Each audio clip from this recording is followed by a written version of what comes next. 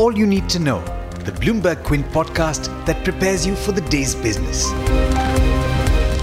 Good morning and happy Monday to you. This is the Daily Morning Update from Bloomberg Quint and I'm Alex Matthew.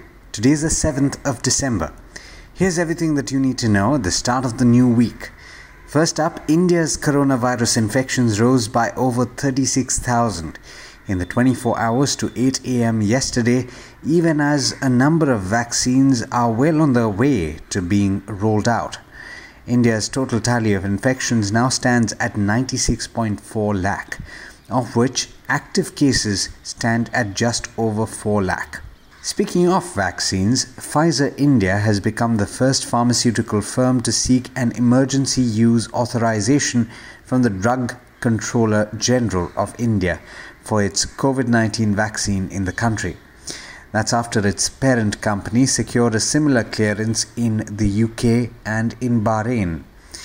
Pfizer, in its application submitted to the drug regulator, has sought permission to import the vaccine for sale and distribution in the country, besides a waiver of clinical trials on the Indian population in accordance with the special provisions under the New Drugs and Clinical Trials Rules of 2019.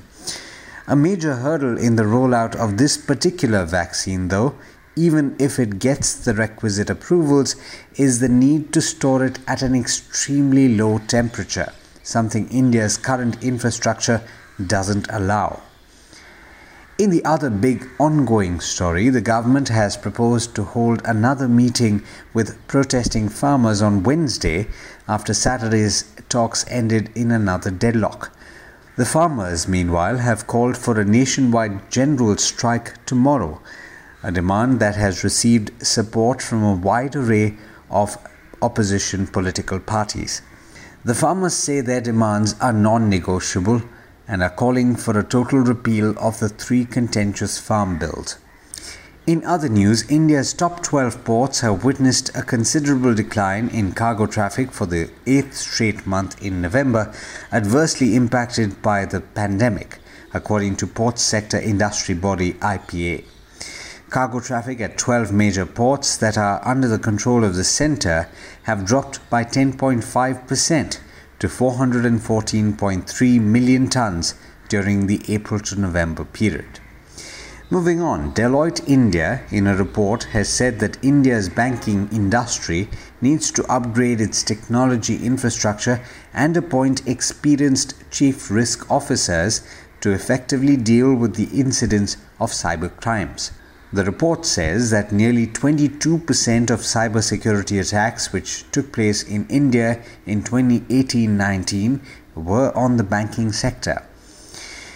In international news, Australia has issued a warning on trade, saying uncertainties from its souring ties with China and the lingering impact of an earlier drought will push down the value of its agricultural exports.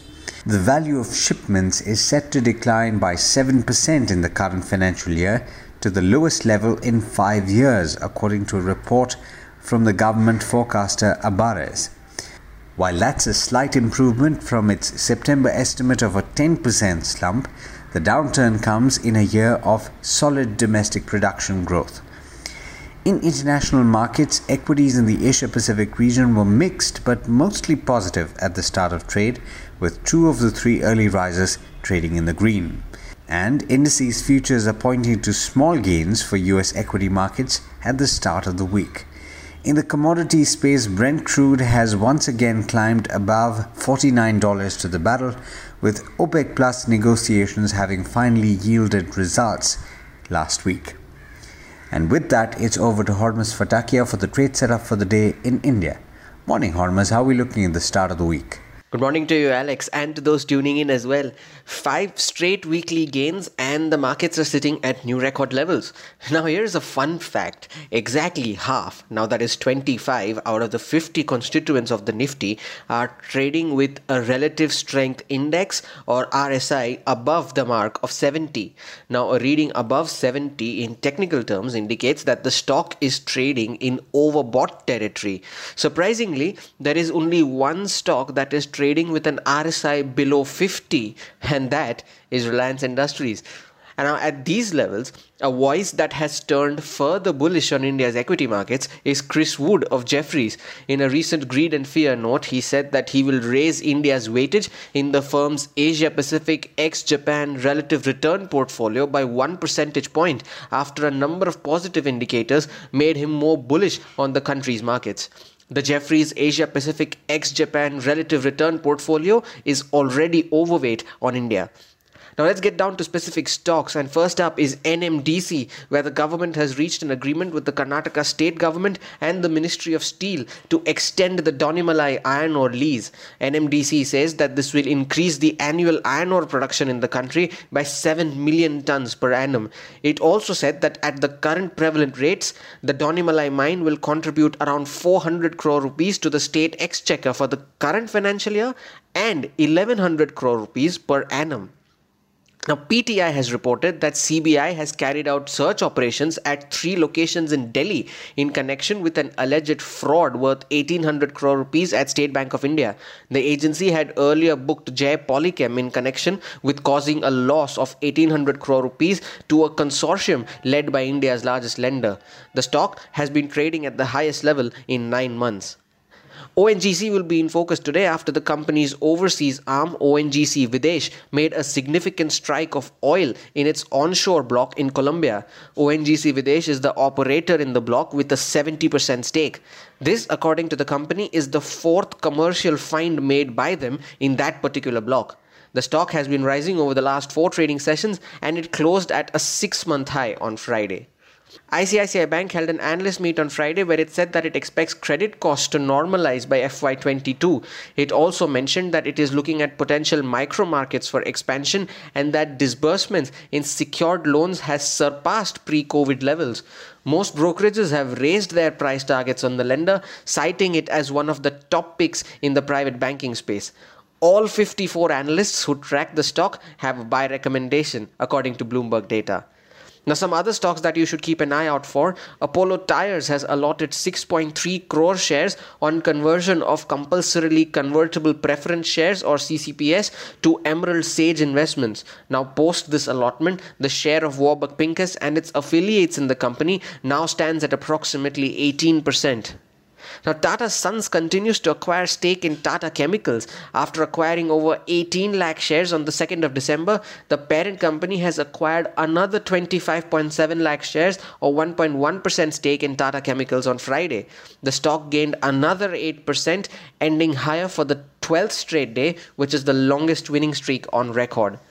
Now, away from stocks, onto an IPO update, and if I had to speak in their terminology, the Burger King IPO was a whopper.